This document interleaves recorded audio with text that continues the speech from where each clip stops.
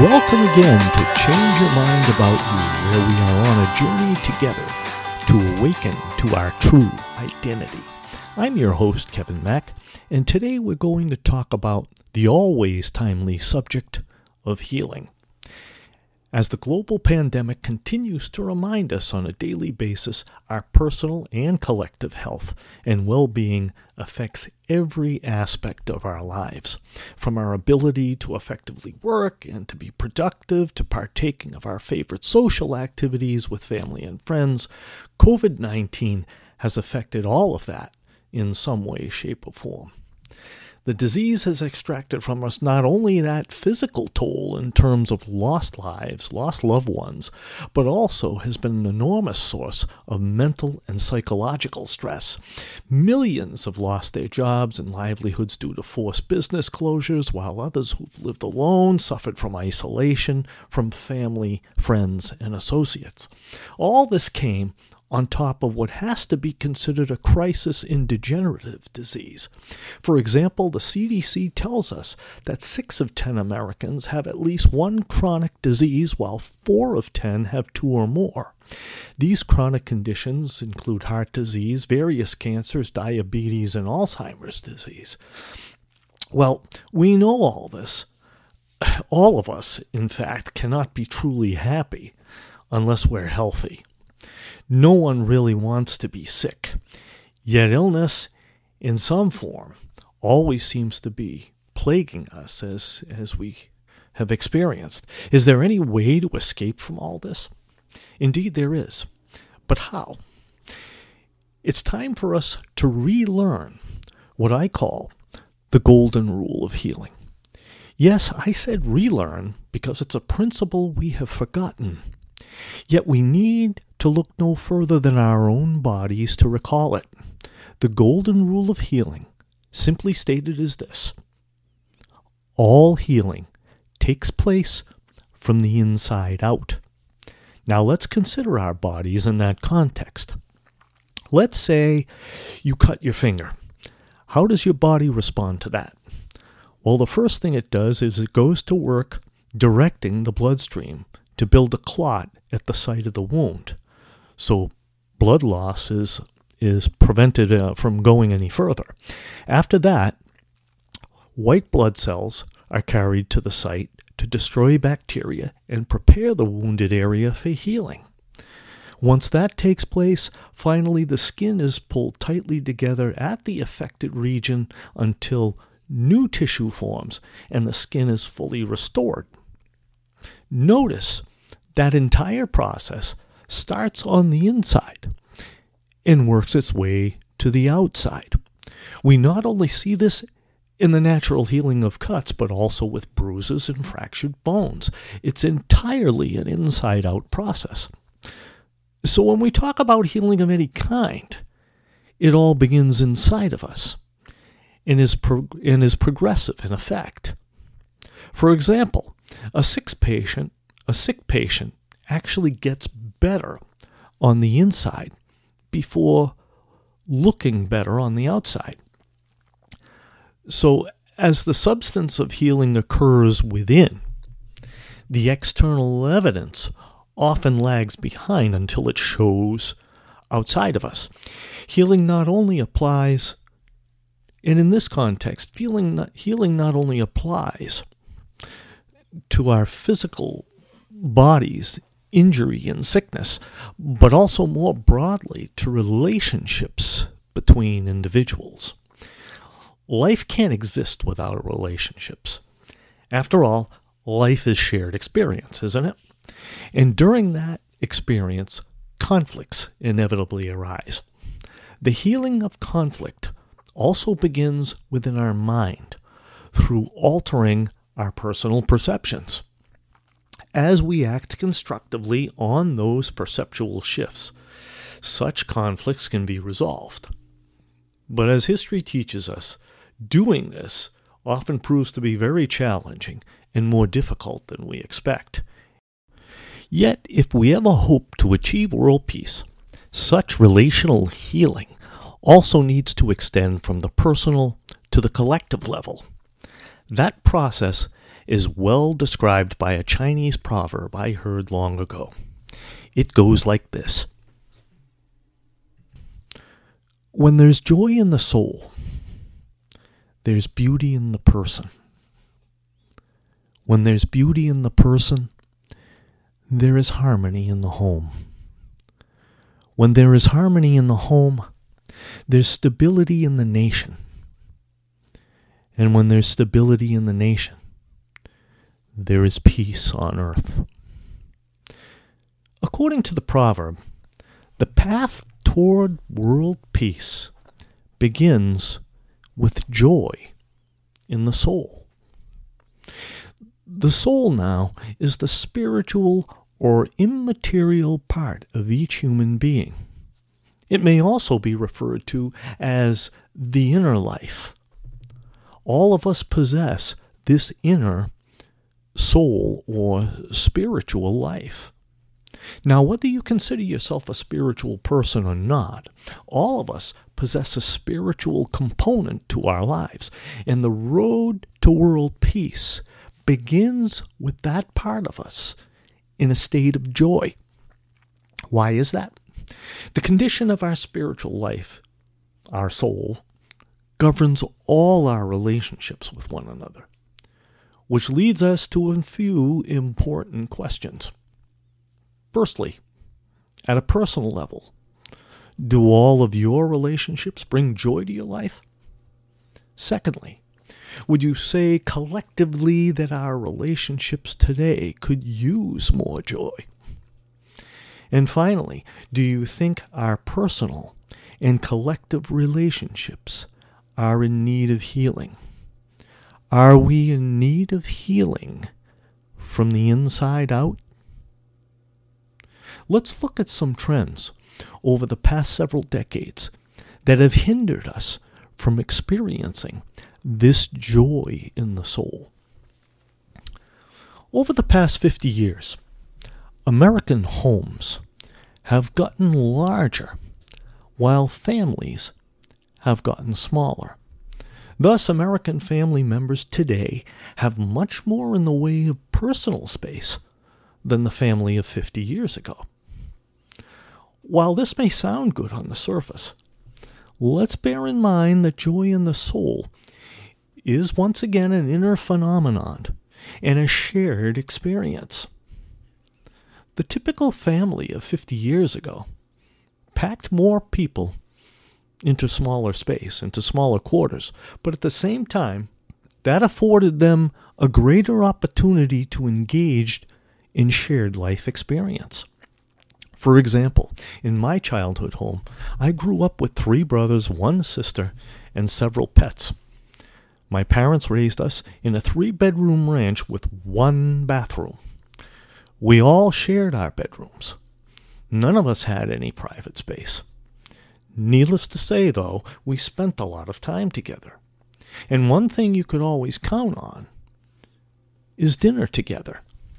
The expectation around dinner time was you would drop whatever you were doing, whether it be playing, homework, or watching TV, and come to dinner. It was family together time. Today, it's much different. Today in America, we have largely dispensed with family mealtime. With both parents working and the kids with multiple activities, we live life in hyperdrive as compared with 50 years ago. Our larger dwellings with fewer people in them have given us more personal space, but has had the effect of further isolating us from one another. This form of isolation has contributed to the current adverse effects on the state of mind of our young people. Here are a few disturbing trends published by the National Institute for Healthcare Management.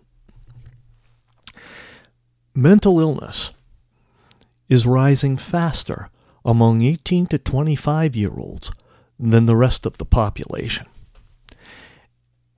And to go along with that, 75% of all mental illnesses develop by the time people reach age 24. And as for our young people, our younger people, nearly 1 in 3 teens, age 13 to 18, has an anxiety disorder.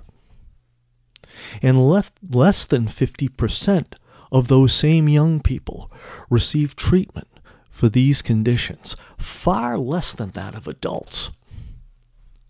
Also, there's the issue of suicide rates. Suicide rates during the period of 2000, the year 2000, to 2017 rose 67% among 10 to 14-year-olds, 48% among 15 to 19-year-olds, and 36% among 20 to 24-year-olds.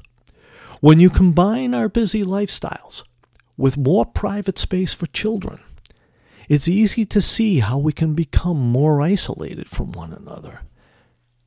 And of course, loneliness, which comes from isolation, is associated with greater anxiety, depression, and suicide, as we have seen in some of the statistics published by the NIHCM.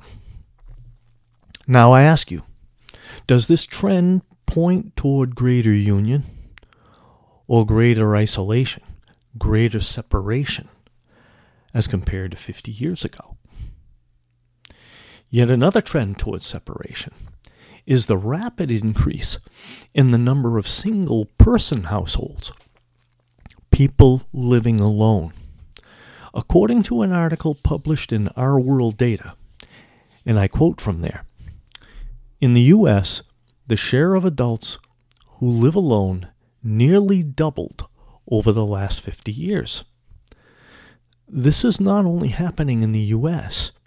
Single-person households have become increasingly common in many countries across the world, from Angola to Japan. Surveys and census data from recent decades show that people are more likely to live alone in rich countries, and the prevalence of single-person households today is unprecedented historically. End quote. The prevalence of living alone in rich countries is very likely spawned by the ability to afford it. In fact, studies also show that the wealthier you become, the greater the likelihood that you'll become more socially isolated. And speaking of social isolation, that's an issue that's been compounded by the COVID-19 pandemic, which has been a source of imposing restrictions on a variety of social gatherings, both personal and professional. COVID has had the effect of further isolating us from one another. What other trends have we experienced in recent decades? The past 20 years or so, we've witnessed a literal explosion in the growth of communication technology. Today, nearly everyone owns a smartphone that provides us with instant access to all sorts of information and entertainment options, internet access to various social media platforms, and video conferencing technologies such as Zoom have transformed the nature of both leisure and work activities. Getting in touch with others has never been easier and more accessible. What effect have these relative recent changes in communication forms had on our relationships?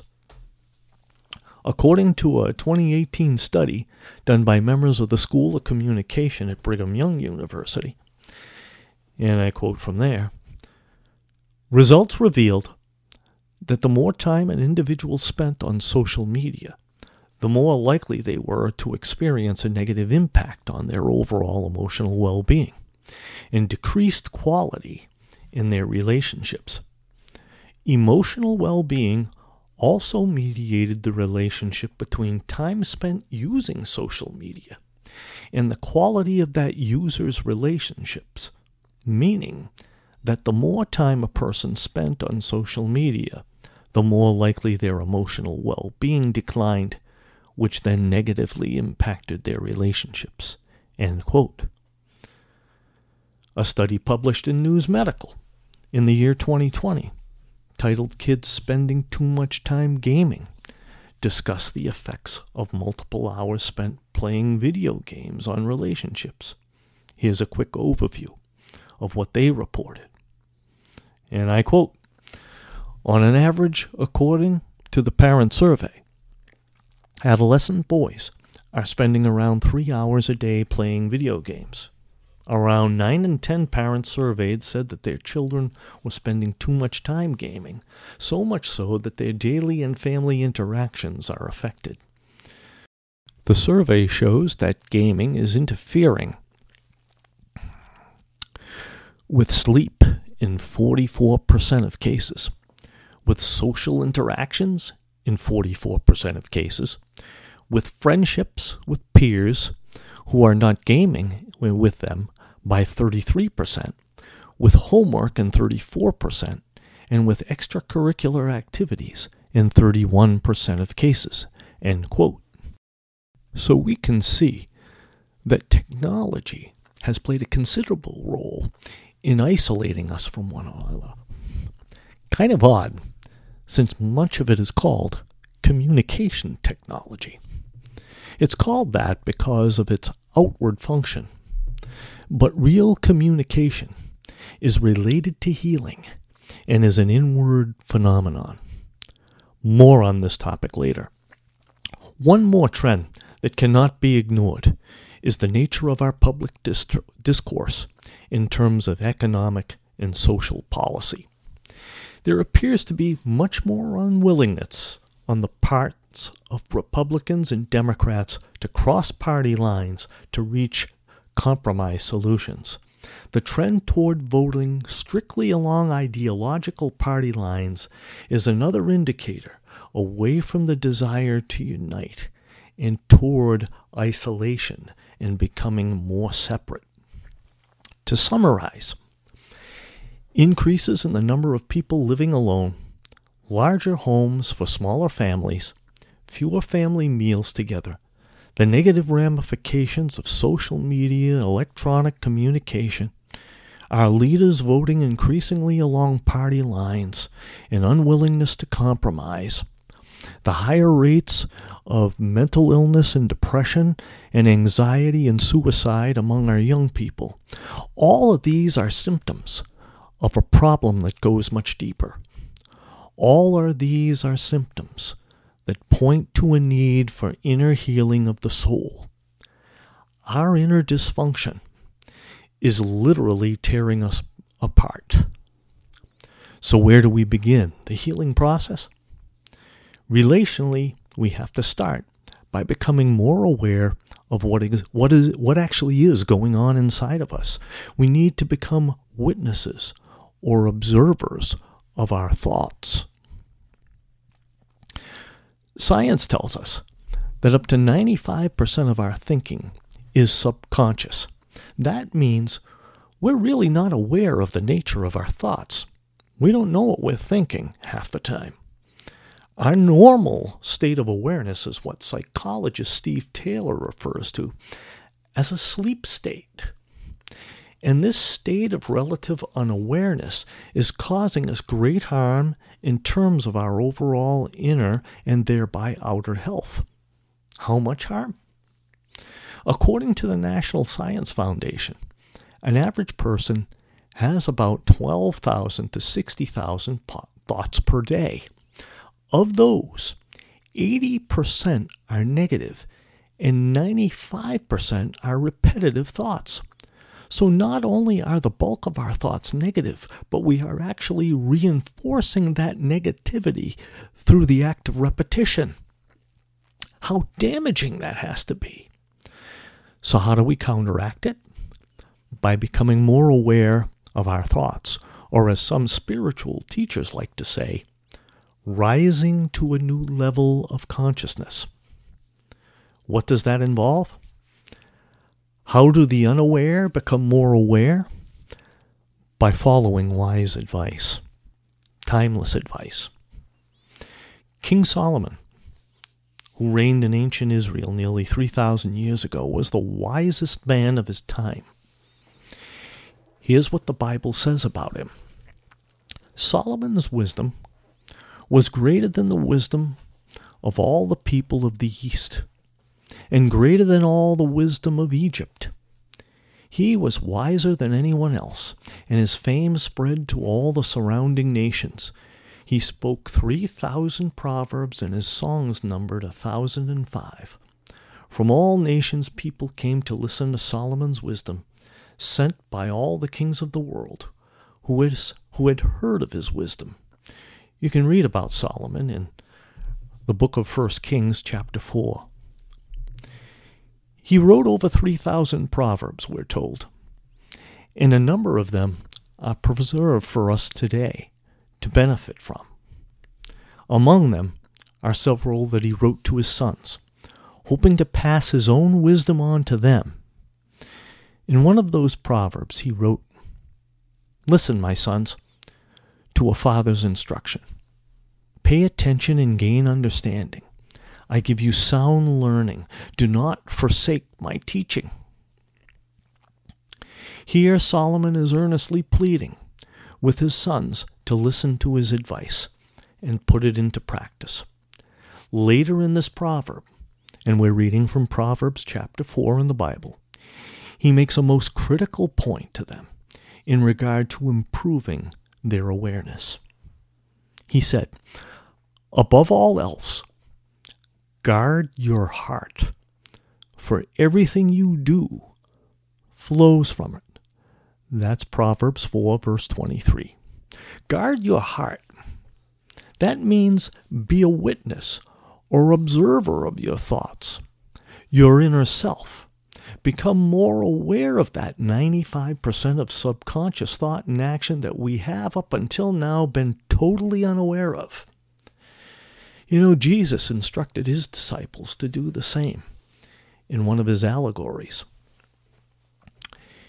He said here in Mark chapter 13, verses 33 through 37, "Be on guard, be alert. You do not know when that time will come. It's like a man going away. He leaves his house and puts his servants in charge, each with their assigned task, and tells the one at the door to keep watch.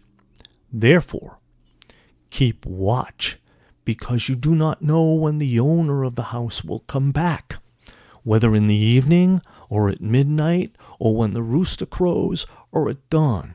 If he comes suddenly, do not let him find you sleeping. What I say to you, I say to everyone. Watch." The context of Jesus' discourse here is the destruction of the temple in Jerusalem. He's asking his disciples to be watchful of the times in which they're living in, to be watchful not only of that, but of the condition of their own thoughts.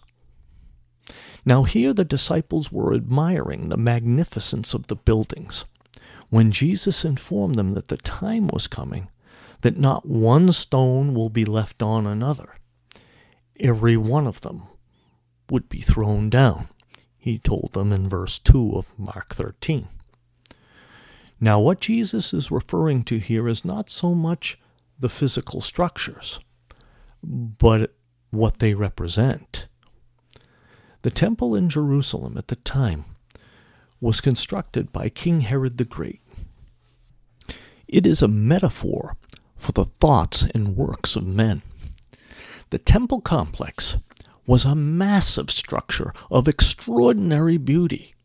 It took 46 years to build and was the crown centerpiece of the Jewish faith.